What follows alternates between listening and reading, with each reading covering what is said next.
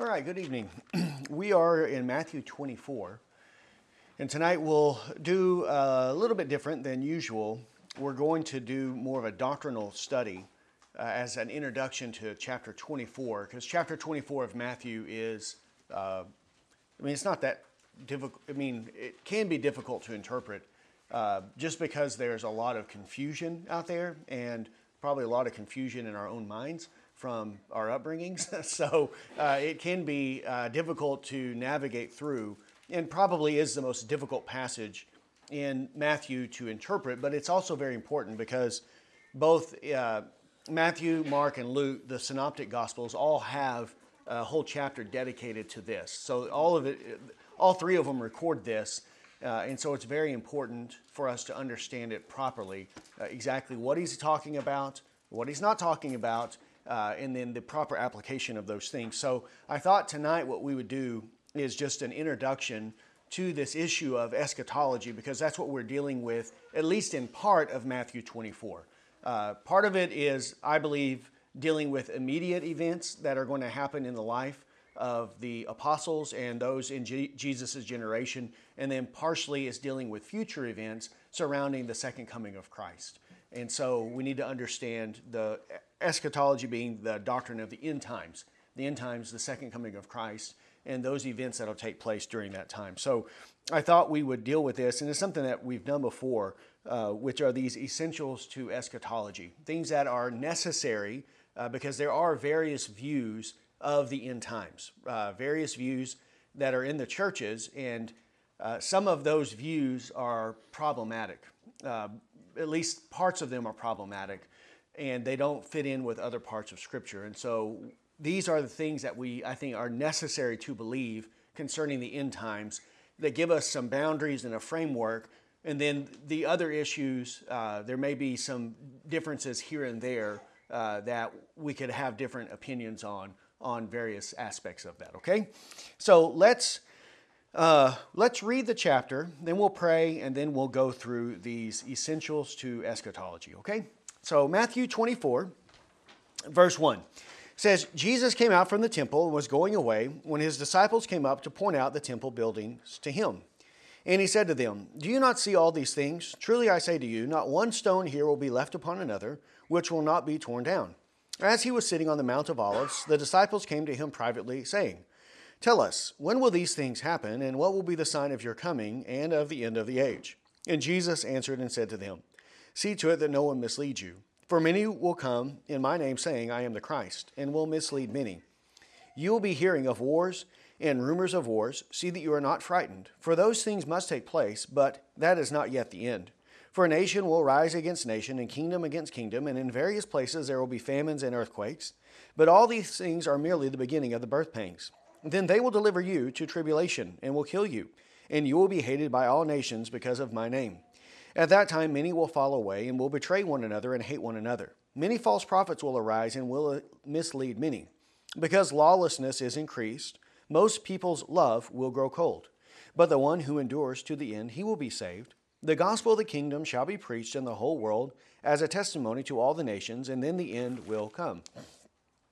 Therefore, when you see the abomination of desolation, which was spoken of through Daniel the prophet, standing in the holy place, let the reader understand. Then those who are in Judea must flee to the mountains. Whoever is on the housetop must not go down to get the things out that are in his house. Whoever is in the field must not turn back to get his cloak. But woe to those who are pregnant and to those who are nursing babies in those days. But pray that your flight will not be in the winter or on a Sabbath.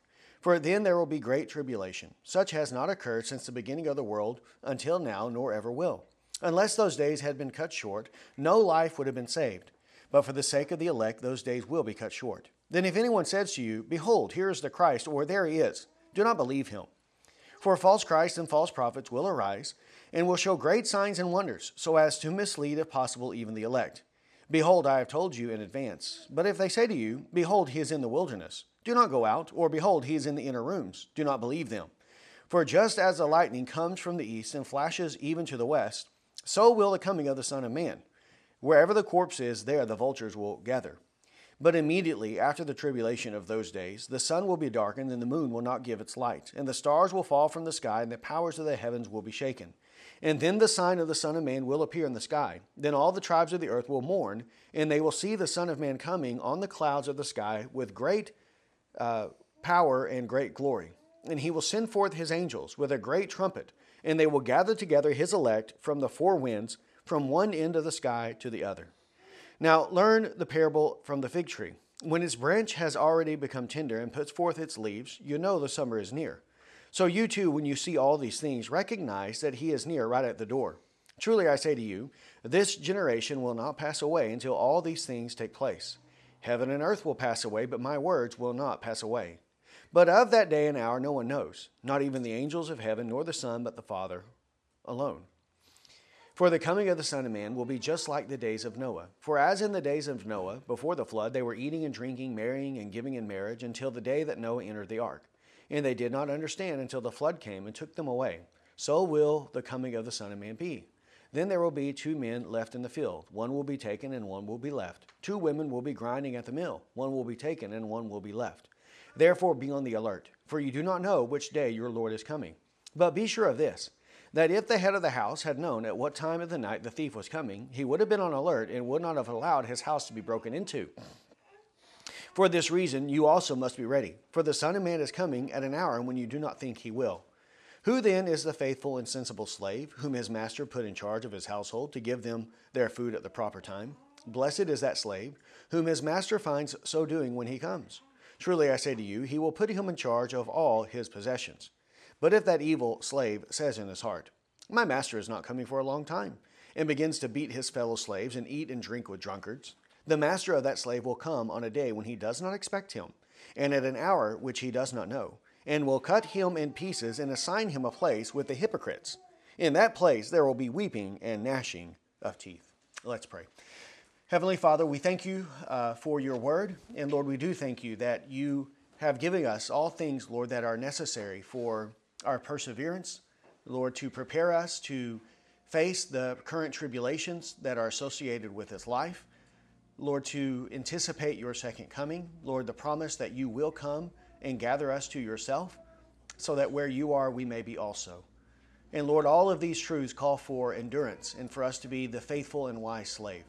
So Father, we pray that as we begin this chapter, dealing with end times, dealing with your second coming, and how it is that we need to be prepared and sensible and ready for those things, Lord, we pray that we would not delve off into speculations, but rather that we would be sensible and sober in our interpretation, and that, Lord, we would always be looking toward obedience, faithfulness to you, Lord, that we would see the practical aspect of these truths for the sake of our own perseverance in the faith. So, Lord, help us as we study over the next several weeks, and, Lord, give us a proper understanding of this passage, and it is in Christ's name that we pray. Amen. Well, again, as I mentioned earlier, this passage is, again, one of the more difficult ones to interpret in the book of Matthew. And I think there are a couple of pitfalls that we want to avoid when we are approaching it. The first is that there are those who, when you come across passages like this that are difficult or hard to understand, some people have an approach of just indifference, right? It's too difficult, we can't understand it, so it doesn't really matter, just throw your hands up and don't care.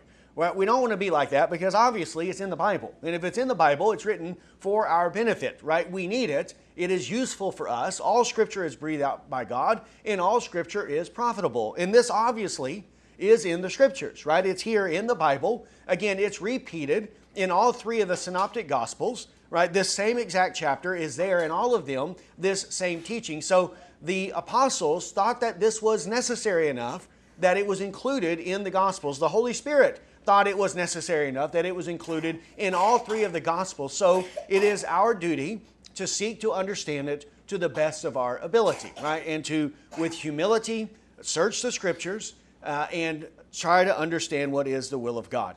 Another pitfall that we should avoid is vain curiosity, right? Vain curiosity and speculations.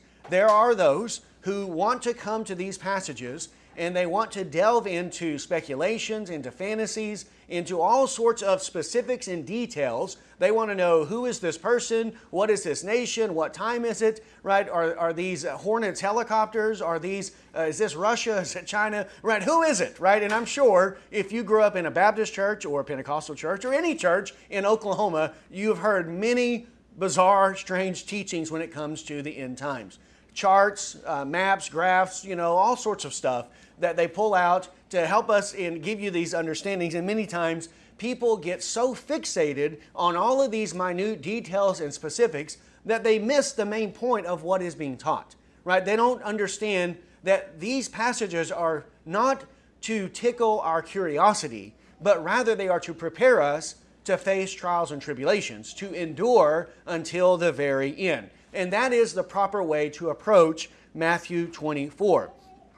The purpose is to prepare us and to give us hope in the midst of our sufferings, right? During the time of our trials and tribulations. That Christ will not leave us, He will not forsake us, but He will come back and deliver us from all of our enemies, and we will go and we will be with Christ. In the end, Christ will be victorious over all of His enemies, and He will bring this present world to a screeching halt at His second coming. And we know that He is coming again, therefore we must be prepared. We should not suffer as those who have no hope. We should not despair when the world seems to be going to chaos all around us, because it appears that that's what's happening.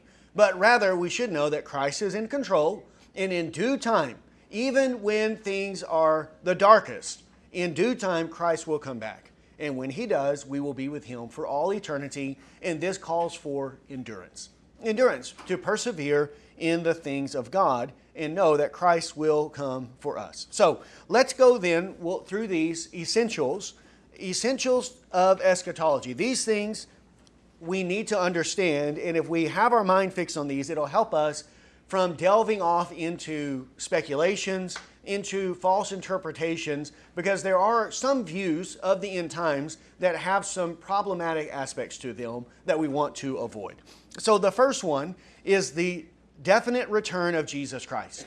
The Bible teaches this abundantly clear, that Jesus Christ will return again. John chapter 14, verses 1 to 3. Anyone who says that there is no second coming, or that the second coming has already happened, this is blatantly false. It is contrary to the Word of God. It is heresy, and we must reject it, okay? John 14, verse 1. Do not let your hearts be troubled. Believe in God. Believe also in me. In my Father's house are many dwelling places. If it were not so, I would have told you. For I go to prepare a place for you. And if I go and prepare a place for you, I will come again and receive you to myself, that where I am, there you may be also. He's going to prepare a place for us. He says, I will come again and receive you to myself, that where I am, there you may be also. This is the end of our salvation, that we will be with Christ, with God the Father, right, filled with the Spirit, in heaven for all eternity. Christ is preparing the place for us through His death and resurrection for the forgiveness of sins, so that we can be with Him and His Father for all eternity. It's impossible that He would do all of this to make it possible for us to have our dwelling place with God and then fail to come and take us to where He is. Right. Fail to come like a husband or a groom who is betrothed to his bride. He's going to come and take his wife and take her to his house. So we are the bride of Christ. And He will come. He's on His journey now, but He will come back and He will take us and we will be with Him. We also just read from Matthew 24. Matthew 24, verse 3 says, He was sitting on the Mount of Olives. The disciples came to Him privately, saying, Tell us, when will these things happen, and what will be the sign of your coming and of the end of the age? So there is His coming and the end of the age. We'll save 2 Thessalonians for later. Secondly, this return of Christ is bodily, visible return of Christ. It is not invisible, it is not spiritual, but it is a bodily, visible return of Jesus Christ. We will see it with our own eyes, and He will come back in the same way that He ascended. He ascended with a body, visibly and physically, so he will descend again at his second coming with a body, and we will see him, and all the tribes of the earth will see him whenever the Son of Man returns. Again, and this is contrary to those who teach that the second coming has already taken place, and this second coming was invisible and spiritual. But this is contrary to what the Bible teaches. Acts 1, verse 9. Acts 1, verse 9 says, "And after he had said these things, he was lifted up while they were looking on, and a cloud received him out of their sight. And as they were gazing intently into the sky, while he was going, behold, two men in white clothing stood beside them. They also said, 'Men of Galilee, why do you stand looking into the sky? This Jesus, who has been taken up from you into heaven, will come in just the same way as you have watched him go into heaven.'" Just as he has gone up into heaven, he has ascended, so he will also come in the exact same way. Well, how did he ascend? Visibly and physically with his body. And he will come back in the same way. And we will see him when he comes. Philippians 3. Philippians 3, verses 20 and 21. Says, "For our citizenship is in heaven, from which we also eagerly wait for a Savior, the Lord Jesus Christ, who will transform the body of our humble estate into conformity with the body of his glory, by the exertion of the power that he has even to subject all things to himself." There, again, Jesus has a body in glory, his glorious body, which is a physical body, one that you can touch. Didn't he say that to his disciples? "Touch and see. A spirit does not have flesh and bones, as you see that I have." He has a visible physical body, one that you can see, one that you can touch, and this is the body we will have for all eternity. And this body, Jesus will return again. Number 3, the rapture, or the gathering to him, being caught up to him. The rapture is the second coming of Jesus Christ. The living saints will be called up or raptured to Christ at the second coming, and then will descend with Christ to the earth. The rapture is not a separate event that takes place 7 years before the second coming. Here, the rapture, which is our being caught up to Christ, right? And the term rapture is the Latin word for that. It's translated, and it comes from the passage in Thessalonians, right? This word, which is brought over into English as rapture, is our being gathered up to him or caught up with Christ. This happens at the second coming of Christ. It is not a secret rapture that takes place 7 years before the second coming of Christ. Now, what was commonly taught or believed, what I was taught growing up, and probably many of you, in dispensationalism, they teach a secret rapture that takes place 7 years before the return of Christ. It takes place before the Great Tribulation. The church is taken out of the world, and then the second coming is at a later date. But we'll see from these passages that this is all happening simultaneous with the second coming of Christ. 1 Thessalonians chapter 4.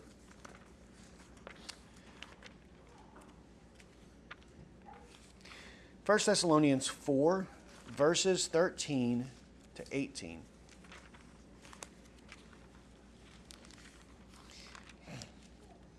(4:13) says, "But we do not want you to be uninformed, brethren, about those who are asleep, so that you will not grieve, as do the rest who have no hope. For if we believe that Jesus died and rose again, even so God will bring with him those who have fallen asleep in Jesus. For this we say to you by the word of the Lord, that we who are alive and remain until the coming of the Lord will not precede those who have fallen asleep.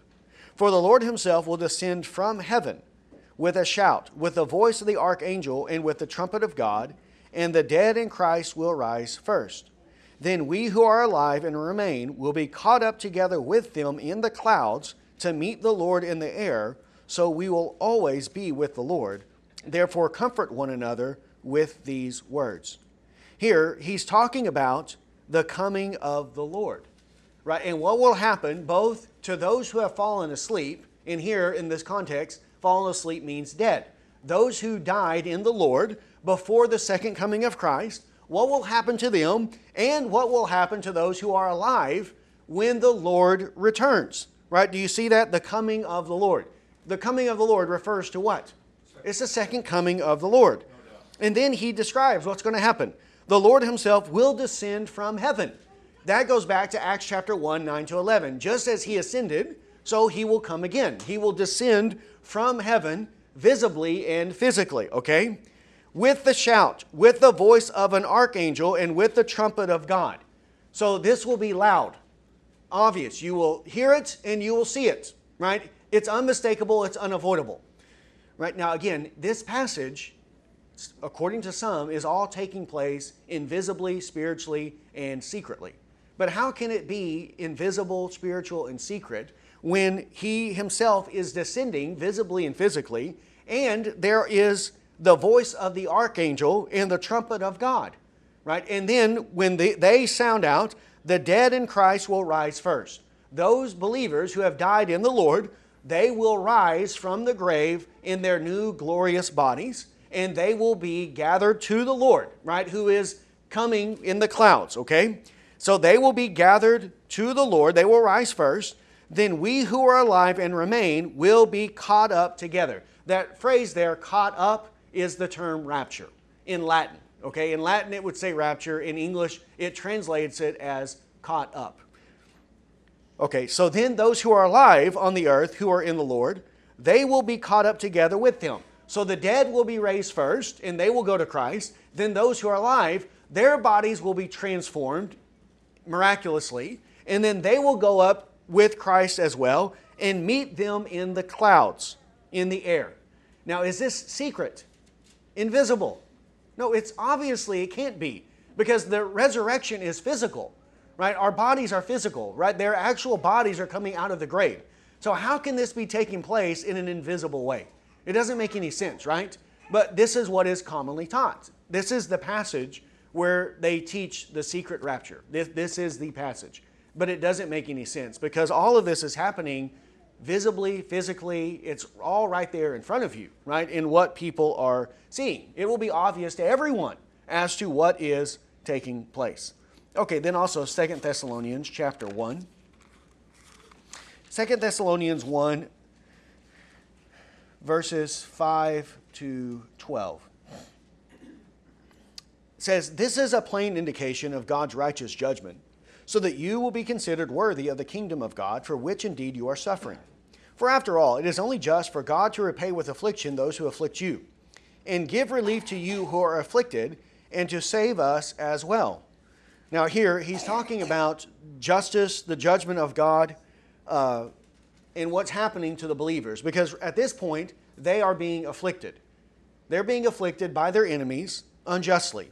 But God is righteous in his judgment, and God is going to give relief to them, and he's also going to repay their enemies. He's going to afflict those who afflict them. Now the question is, when? When is this going to take place? Well, it all happens with one event, okay? In that event in verse 7 is when the Lord Jesus will be revealed from heaven with his mighty angels in flaming fire, dealing out retribution to those who do not know God and those who do not obey the gospel of our Lord Jesus. These will pay the penalty of eternal destruction away from the presence of the Lord and from the glory of his power, when he comes to be glorified in his saints on that day, and to be marveled at among all who believed. For our testimony to you was believed. To this end we all pray for you always, that our God will count you worthy of your calling and fulfill every desire for goodness and the work of faith with power, so that the name of our Lord Jesus will be glorified in you and you in him, according to the grace of God and the Lord Jesus Christ. So there, the affliction of the enemies and the relief of the church will take place when the Lord is revealed from heaven. And when he's revealed in what way? Visibly and physically, right? Revealed, right? If you reveal something, you see it in that way. That's what it means. With mighty angels in flaming fire. How can this be invisible, secret? No one knows it happens, right? You understand what I'm talking about? You've seen the movies, right? Where people just disappear and nobody knows what's going on. They're driving on they're gone, It doesn't make any sense. When here, it will come with an archangel. He will descend with the clouds. There will be flaming fire. There will be myriads of angels with him. There will be the resurrection of all the righteous. All of this is going to, of all time, or their bodies are going to rise. This will be unmistakable. There's impossible that anyone would miss this or that it would be secret and invisible in that way. So, the righteous are relieved of their afflictions and the wicked are afflicted when Christ is revealed from heaven. So the salvation of the righteous and the judgment of the wicked happen at the same event when Christ is revealed from heaven with his mighty angels. Then chapter 2, verses 1 to 12. Chapter 2, 1 to 12. Now we request you, brethren, with regard to the coming of our Lord and our gathering together to him. Notice there, the coming of our Lord and our gathering together to him are simultaneous, right? They're one. He's speaking of them at one event. He's not separating them by 7 years. That's what you would have to do if it's secret. And actually, you would have to put our gathering together to him first, and then his coming would be second, right? But he's speaking of them as one event that happens simultaneously, okay? Our gathering to the Lord, or the coming of the Lord and our gathering together to him. That you not be quickly shaken from your composure or be disturbed, either by a spirit or a message or a letter, as it is from us, to the effect that the day of the Lord has come. So some people are telling them he's already returned. The second coming has already taken place, and you missed it. And he's telling them, don't let people deceive you in this way, okay? They're saying this, but they're lying. They're not telling you the truth. Right? And they're wondering, did we miss it? And his point here is, you didn't miss it. Because if you did, it's impossible. It's impossible for you to miss it. It is so obvious, right? It's so obvious. Let no one in any way deceive you, for it will not come unless the apostasy comes first, and the man of lawlessness is revealed, the son of destruction, who opposes and exalts himself above every so-called God or object or worship, so that he takes his seat in the temple of God, displaying himself as being God. Do you not remember that while I was with you, I was telling you these things? And you know what restrains him now, so that in his time he will be revealed. For the mystery of lawlessness is already at work, only he who now restrains will do so until he is taken out of the way. Then that lawless one will be revealed, whom the Lord will slay with the breath of his mouth and bring to an end by his appearance of his coming. That is, the one whose coming is in accord with the activity of Satan, with all power and signs and false wonders, and with all deception and wickedness for those who perish, because they did not receive the love of the truth so as to be saved. For this reason, God will send upon them a deluding influence, so that they will believe what is false, in order that all may be judged who did not believe the truth, but took pleasure in unrighteousness. So here, this second coming of Christ and our being gathered together to him will not happen unless the apostasy comes first. Right? So that's the order or the sequence of events here. The apostasy comes first, right, which comes through the man of lawlessness, the son of destruction, whose coming is with activity of Satan, this being the Antichrist. And then Christ will return and will be gathered to him after he is revealed. Again, this is contrary to what you hear in dispensationalism, which says our being gathered to him takes place before the rise of the Antichrist. But here, the second coming and our gathering to Christ cannot happen unless the apostasy happens first, according to this passage here. Okay? So those happen simultaneously, according to verse 1, and they happen after the rebellion and the man of lawlessness is revealed. Right? And here, the day of the Lord is the second coming of Christ. And it will not happen until the rebellion comes first and the man of lawlessness is revealed. Okay? Which mitigates against, again, dispensationalism. Also, it mitigates against postmillennialism that teaches that the world will get better and better and better until the coming of Christ. But here, the man of lawlessness will be revealed before the coming of Christ, and it'll be a very severe trial for the faith, for the righteous during that time. Okay, number 4, which we've already dealt with, no secret rapture. Okay, number 5, the date, the day, and hour are unknown. The specific date, day, and hour, these are unknown. No one knows. So anyone who says they know the day that Jesus is going to return, we know automatically that person is not telling the truth, okay? So we can just discount them, and there have been, over the years, 88 reasons why Jesus will return on 8/8 of 88, right? There are 99 reasons why he'll return on 9/9 of 99. And this will continue on, because people sell books off of it, and then they go back, well, I had my formula wrong, and they rework it, and people listen to this nonsense, and they buy it. But the Bible clearly tells us that no one knows the day or the hour, that the specific date is unknown to anyone, and we don't need to know the specific date. Matthew 24:36. But of that day and hour no one knows, not even the angels, nor the Son, but the Father alone. No one knows. The angels in heaven, they don't know. Here, the Son in his incarnation, right, as a man, Jesus Christ did not know the day of his second coming. Now, of course, as the Son of God, as divine, of course he knows, but as the Son of Man, during his time on earth, God did not reveal this knowledge to Jesus Christ, the man, right, while he was on earth. Only the Father knows. Verse 42, therefore be on alert, for you do not know which day your Lord is coming. And then 50, the master of that slave will come on a day when he does not expect him, and in an hour which he does not know. So, here, the day and hour are unknown, the specific day and hour. Then verse 6, Jesus Christ is not coming again at any moment.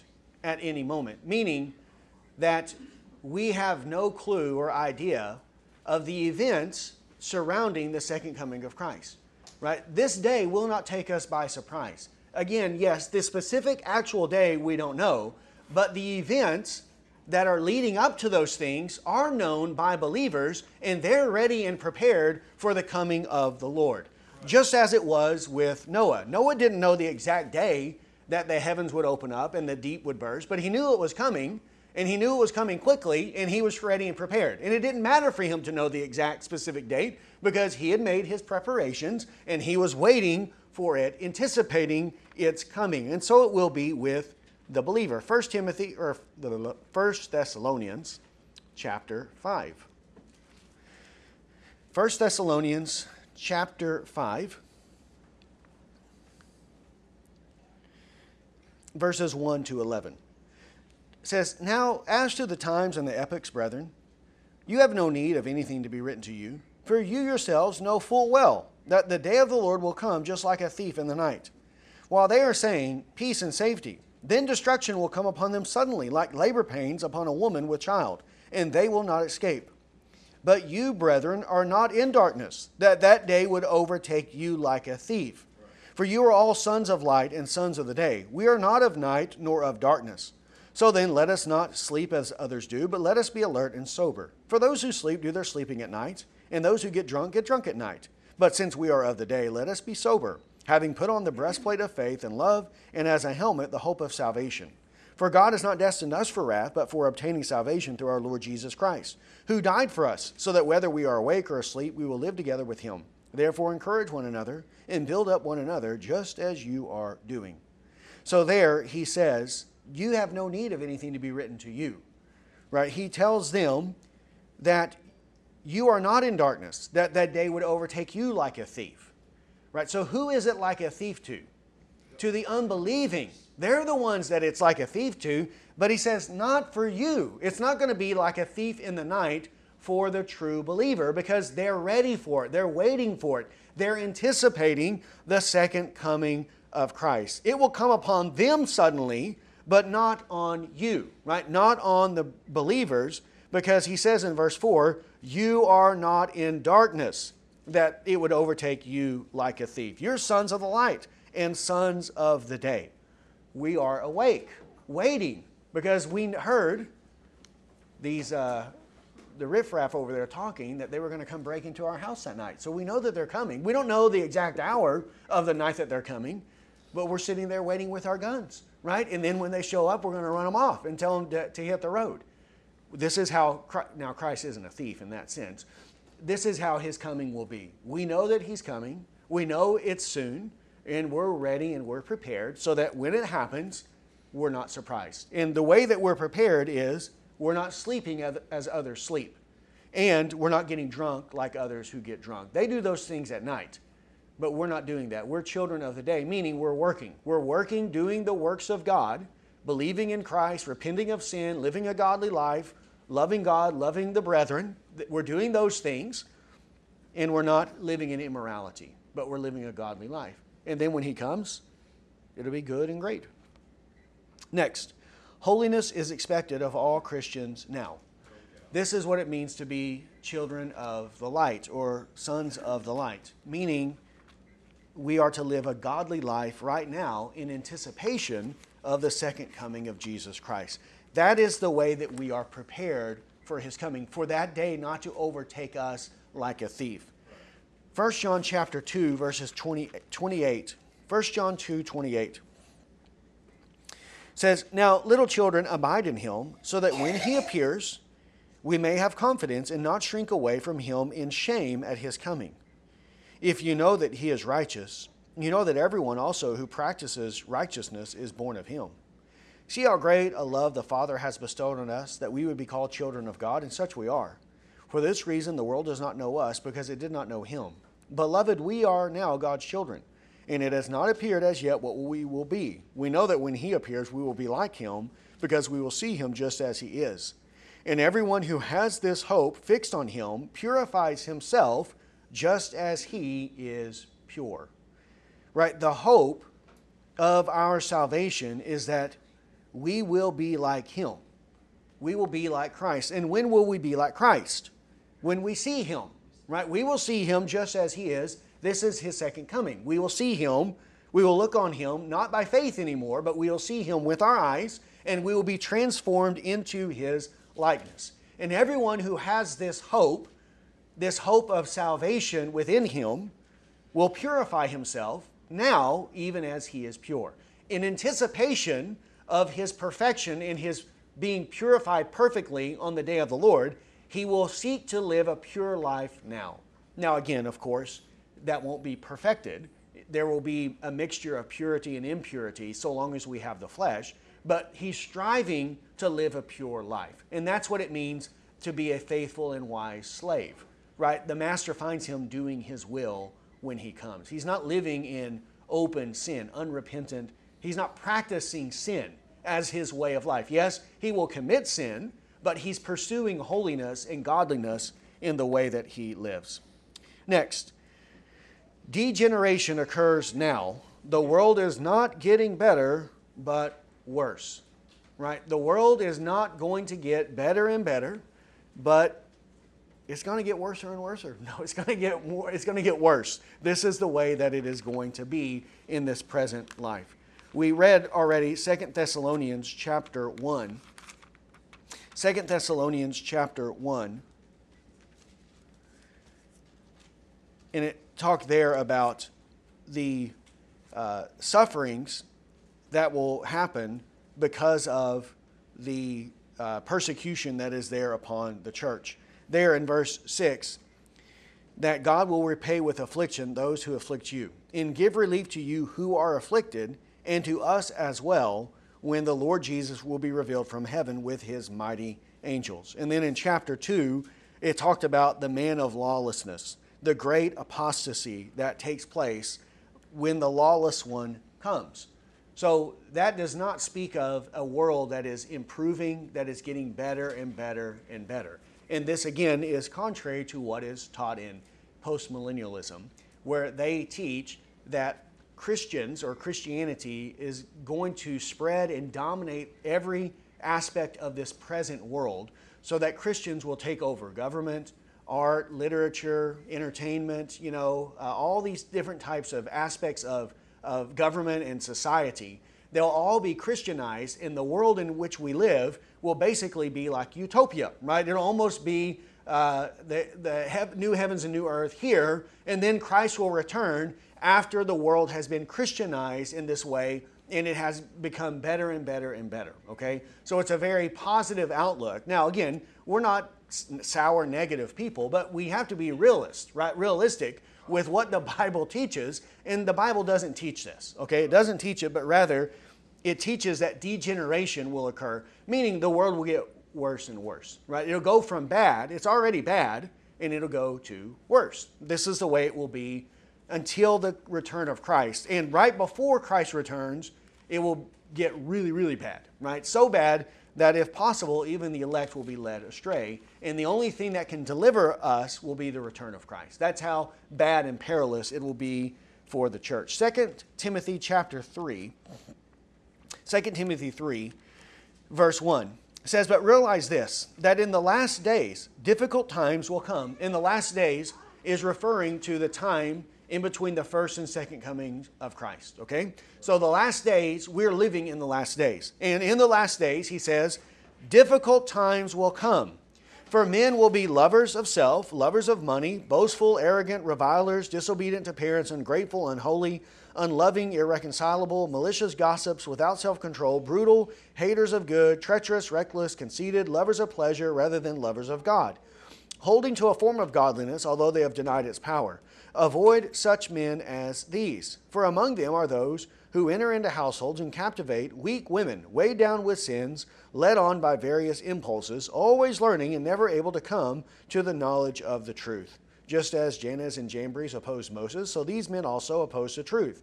Men of depraved mind, rejected in regard to the faith. But they will not make further progress, for their folly will be obvious to all, just as Jannes and Jambres' folly was also.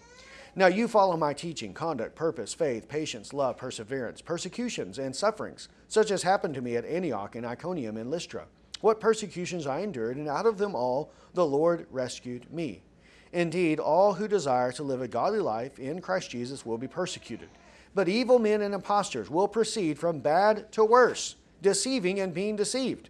However, you continue in the things you have learned, and become convinced of, knowing from whom you have learned them, and that from childhood you have known the sacred writings, which are able to give you the wisdom that leads to salvation through faith which is in Christ Jesus. All Scripture is inspired by God and profitable for teaching, for reproof, for correction, for training in righteousness, so that the man of God may be adequate, equipped for every good work. So there, evil men and impostors will go from bad to worse. This is the way it will be during the last days. It'll go from bad to worse. And there will be degeneration that occurs all throughout the world. Next, our only hope and comfort is Jesus Christ. No doubt. This is our hope, not the Christianization of the world, but rather our Lord and Savior Jesus Christ, delivering us from all evil. He will rescue us from everything. That's John 14 we read earlier, 1-3. Let not your heart be troubled. Believe in God. Believe also in me. In my Father's house are many dwelling places. If it were not so, I would have told you, for I go prepare a place for you. And if I go and prepare a place for you, I will come again and receive you to myself, that where I am, there you may also be. Their hearts are troubled. They're troubled because Jesus is telling them about his death that is coming up. He's telling them that they're going to desert him, that they're all going to fall away from him. Even Peter will deny him 3 times. And they're troubled at what he's telling them. But he says, don't be troubled about these things, but rather believe in God and believe in me. And I will take you to be with me. And that is our hope in this present life, is that we will be with the Lord for all eternity. And that is what we should fix our hope upon. Now, of course, this doesn't mean that we shouldn't use whatever influence we have or whatever we can do to improve this present world, right? If we see an injustice and there's something that we can do to rectify it, then we ought to pursue those things. But whatever happens in this world, we're not going to create a Christian utopia on this side of heaven, right? It's never going to happen. Our hope for salvation is only in Christ, only Him delivering us. Yes, do whatever we can do, live a godly life, use whatever influence we have to make the world a better place, but our hope is in the life to come, not in this present world. Next, there is only one gospel from Genesis to Revelation, and that is the gospel of Jesus Christ. There's only one way of salvation, and there's only been one way of salvation from the very beginning, right? From the very beginning of time, first introduced in Genesis chapter 3, verse 15, and all who have been saved from Adam till the end of the world, they are saved through the one gospel of Jesus Christ. Now, this is, again, contrary to some teachings that believe that in different periods or dispensations of time, people are saved in different ways, right?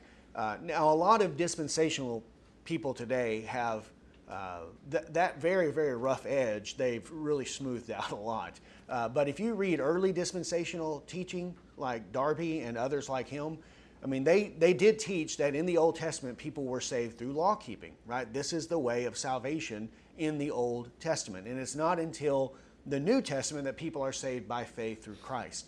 That is blasphemy, right? We cannot hold to that. We cannot teach that. And they have different epochs, different dispensations of time. And during those dispensations, people are saved in different ways. But that's not what the Bible is teaching. The Bible is teaching that there is one way of salvation, and that is in the gospel of Jesus Christ. And actually, our passage on Sunday, Hebrews 4, verses 1 to 2, is teaching the very same thing, because he says the good news was preached to them just as to us. He says the gospel was preached to them just as it is to us. The same gospel that we have heard is the gospel that they heard.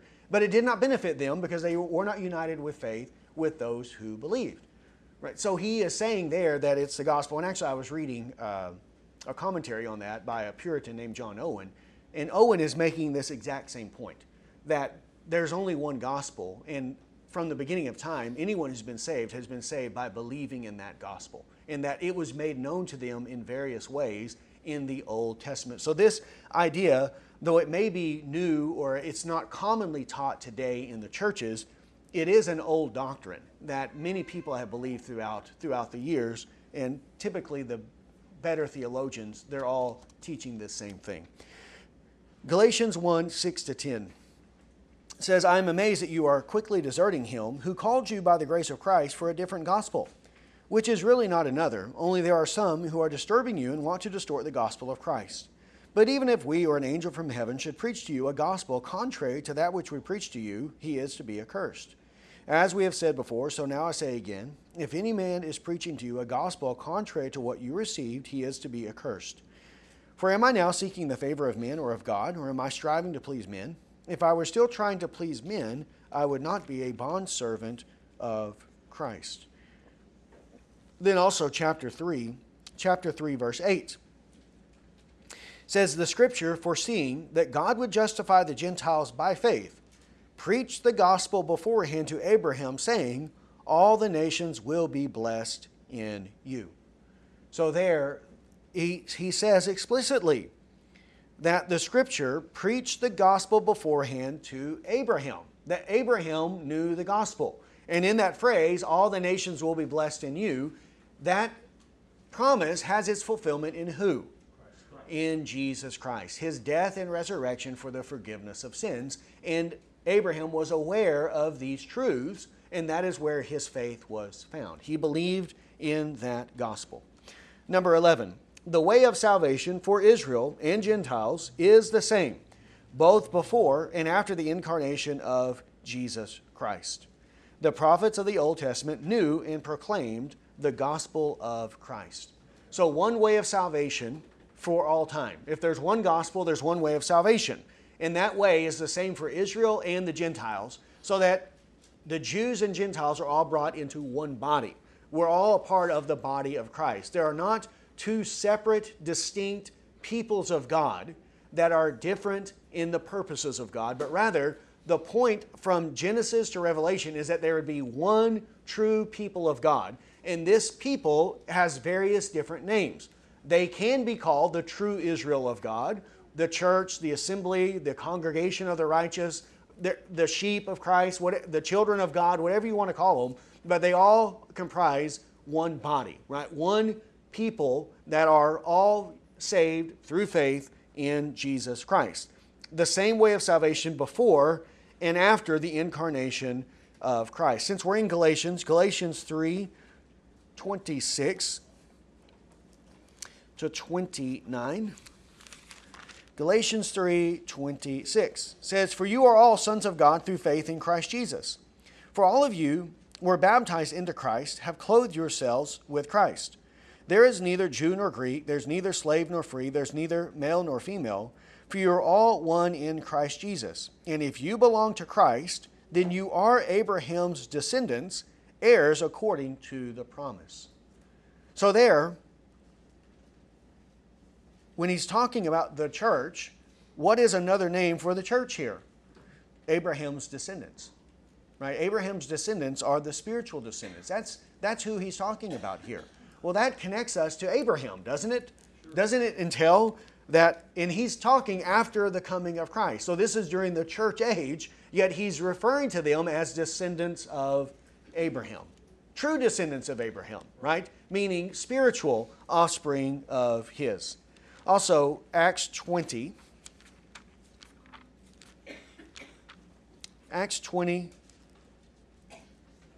and to 21 says, "How I did not shrink from declaring to you anything that was profitable, in teaching you publicly and from house to house, solemnly testifying to both Jews and Greeks of repentance toward God and faith in our Lord Jesus Christ."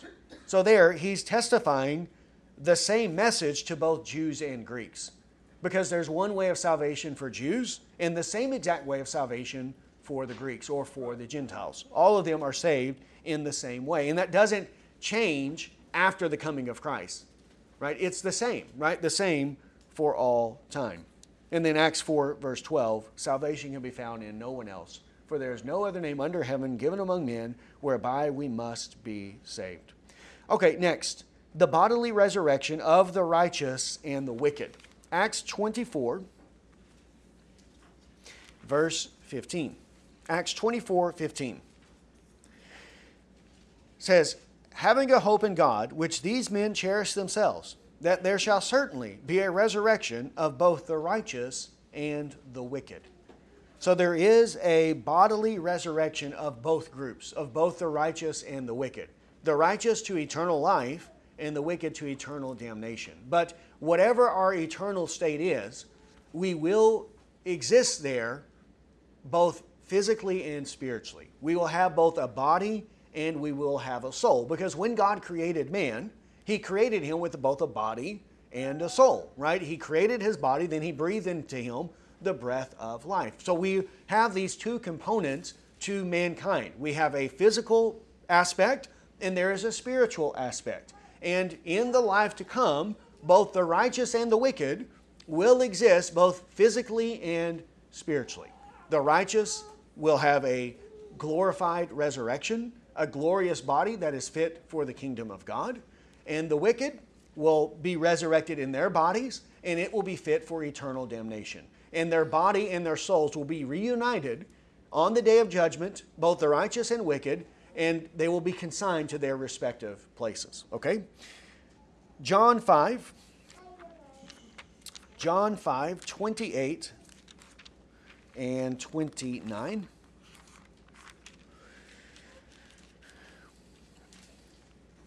John 5, 28.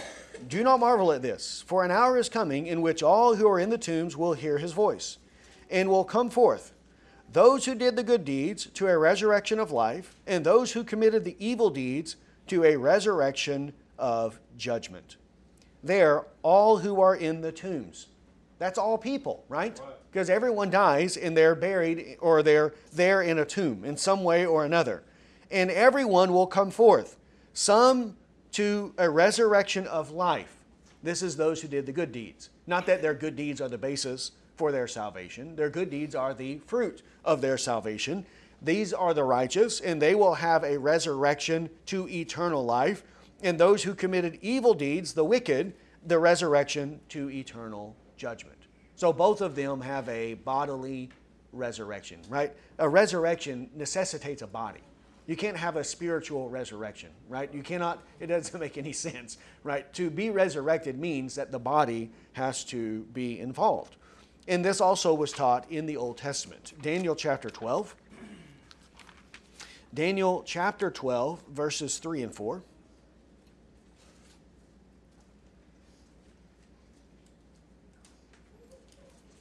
Daniel chapter 12, verse 2. It says, "Many of those who sleep in the dust of the ground will awake, these to everlasting life, but the others to disgrace and everlasting contempt.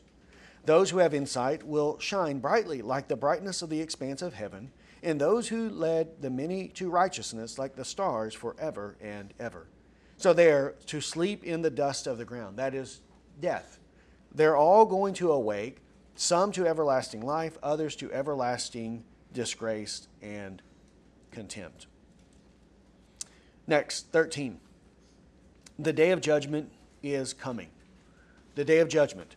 There is a day of judgment coming upon this present world. And this age that we are in this present world, will come to an end on the day of judgment. This is why God has created the world, so that He might judge the world in righteousness. And this present world will end on that day of judgment. And then the life to come will begin. The eternal life will begin. 2 Corinthians 5:10, "We must all appear before the judgment seat of Christ, so that each one may be recompensed for his deeds in the body, according to what he has done, whether good or bad." So we all must stand before the judgment seat of Christ. All people will stand before Him. There is this great day of judgment coming. Then Acts 17, 30 to 31. Acts 17:30, "Therefore, having overlooked the times of ignorance, God is now declaring to men that all people everywhere should repent, because He has fixed a day in which He will judge the world in righteousness through a man whom He has appointed, having furnished proof to all men by raising Him from the dead." Right here again, He's fixed a day in which He will judge the world in righteousness through a man. And who is that man? Our Lord Jesus Christ, right? And what is the proof that He's given to all men that this is fixed, it's certain, it's irrevocable in the sight of God? It's His resurrection. His resurrection is the proof that God has ordained Him to be the judge of this present world. He's given judgment to the Son, and then the Son will be the one who executes this judgment on the day of judgment. And because of this reality, this event that's coming, then how do we prepare ourselves for the coming day of judgment? Well, He tells us, repentance. Everyone should repent, right? And what is the corresponding virtue with repentance? Faith, right? Repent of sin and believe in the Lord Jesus Christ, and you will be saved. That's what He's teaching them. The way that we prepare ourselves now for the day of judgment that's coming is through repentance toward God and faith in our Lord Jesus Christ. Then, when He appears, we will not shrink back in shame, but we will be rejoicing to see Him and to stand before Him on that day. Then next, the lake of fire is real and eternal. Matthew 25. The lake of fire is not a guilty conscience. It's not annihilationism. It's not feeling bad about yourself. This is what some people, they want to do. They want to turn the lake of fire. It's not a real place. It's just loss of existence, or you feel bad about yourself because of your sin and you're being tormented in there. That's what it means to be in the lake of fire. But the Bible teaches that the lake of fire is an actual place where real people will be, right? And we already read that they have a body. So it's a physical place, right? It's a physical place where people will be, where they will endure the torment of God for all eternity, right? It is real and it is eternal. Once a person passes into the life to come, their eternal destiny is fixed and it is irrevocable. It is either eternal life or it is eternal damnation. Right. This is why we got to take it so seriously, because both of these realities, whether it's life or death, both of them are eternal and they are fixed once we part this life and enter into the life to come. This is the time of preparation, right? It is in this life that we must be prepared for the life to come, and that is to live a life of wisdom, to use our present life to make preparations for the life to come, so that we avoid the lake of fire and so that we enter into the new heavens and new earth. Matthew 25, verse 46. These will go away into eternal punishment, but the righteous into eternal life. Now here, the point being is that many people want to say that, yes, heaven is eternal, but not hell. Heaven is a real place, but not hell. Right? Heaven will be there and they'll exist with God for forever and ever, but hell isn't real. It's just the annihilation of the soul. But here, eternal punishment and eternal life are put together. Right? So if eternal punishment isn't real, then neither is eternal life. Right? If it's the annihilation, then what is eternal life? These things are set together as a contrast and as a parallel. Eternal life and eternal death. You can't have it one way and not the other. Right? If there is eternal life in heaven, which is a real place, then there's also eternal death in hell, a very real place. This betrays the prejudice of men.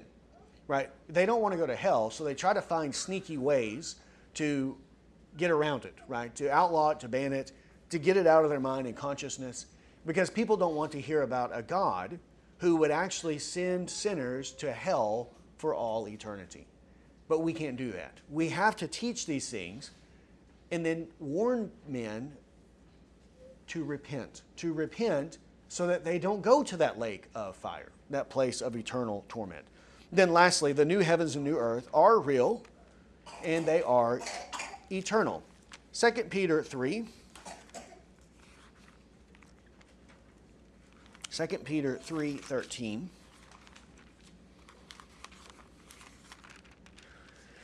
2 Peter 3:13. But according to his promise, we are looking for a new heavens and a new earth in which righteousness dwells. A new heavens and new earth where righteousness dwells. That's what will be different than this current heaven and earth. There is no righteousness hardly on this earth right now. But in the new one, there will be righteousness there. Only righteousness. 21, 1-4. Then I saw a new heaven and new earth. For the first heaven and the first earth passed away, and there is no longer any sea. And I saw the holy city, New Jerusalem, coming down out of heaven from God, made ready as a bride adorned for her husband. And I heard a loud voice from the throne saying, Behold, the tabernacle of God is among men. And he will dwell among them, and they shall be his people, and God himself will be among them. And he will wipe away every tear from their eyes, and there will no longer be any death, there will no longer be any mourning or crying or pain. The first things have passed away. So that is what awaits the children of God.